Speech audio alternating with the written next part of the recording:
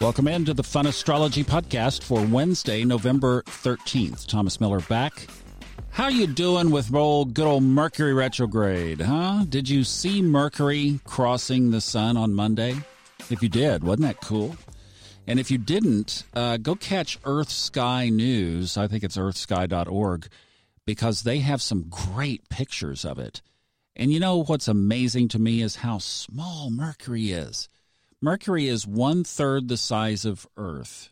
So Earth is 3 million miles from the sun. Mercury is like 30-something million miles from the sun. I don't have the exact numbers with me, but it's like 30-something million, 90-something million, and it's about 1/3 the size of the Earth. So that's kind of an easy way to remember a couple of interesting facts. There you can take to a cocktail party, right? Oh, did you know the Earth is 2/3 bigger than Mercury? Yeah, and do you know what Mercury retrograde is? It's when Mercury goes in front of the sun. Yeah, that's it. See, you can just impress your friends. That was a really cool event. Okay, let's talk, though, about the other M planet, Mars, not the moon. The moon had its day yesterday, full moon. But moon has moved into Gemini, by the way, today, and it will be there for the next 2. Goes into Cancer on Friday. Now, Mars is currently opposite Uranus. Now, Uranus is in Taurus, Mars is in Libra. This is one of those aspects that I'm careful with on this podcast because some people would paint this as a fairly malefic picture. Let's just explore that for a second. Why would they say that? Well, for one, Uranus is in retrograde. And even though nothing has really happened, quote unquote, in this Uranus retrograde that we can at least put our finger on yet, a lot of people were speculating about financial crisis and collapses and this kind of stuff with Uranus in Taurus and then going retrograde, or when it turns back direct in January. Now, I think if you've been listening to this for a while, I don't go into the predictive stuff because I work with the energies of the planets, and that's what I want to do, and I realize that the world is based on plurality, duality, polarity, whatever you want to call it. It's based on that this is not one picture. So the fact that it's an opposition would be considered a hard aspect, tense aspect. And yet, what's the thing with magnets? If you put the two opposite sides, they attract, right? When you put the two same sides, they repel. So you have both sides. Again, one lesson, if you study astrology, keep this in mind. There's always the opposite side of the chart. It's just based on duality. So even with a quote-unquote hard aspect, we can find positive sides of that. So the hard side of the Mars-Uranus aspect, now Mars is a little tricky, okay? Talking about polarity, let's talk about the good sides of Mars. Power, strength, stamina, drive, willpower, determination, a shoulder to lean on, get the project finished, turn the 8-hour drive into 6.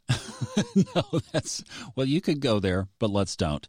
But you get the idea, all right? What's the opposite side of the chart? For one, Mars can be a very antagonistic trigger. So you could call that hot temper, anger. Let's take the warrior image. It can kill and destroy. And of course, I'm saying that figuratively, but it can make you feel like you've been hit. In ancient astrology, it was the nighttime malefic.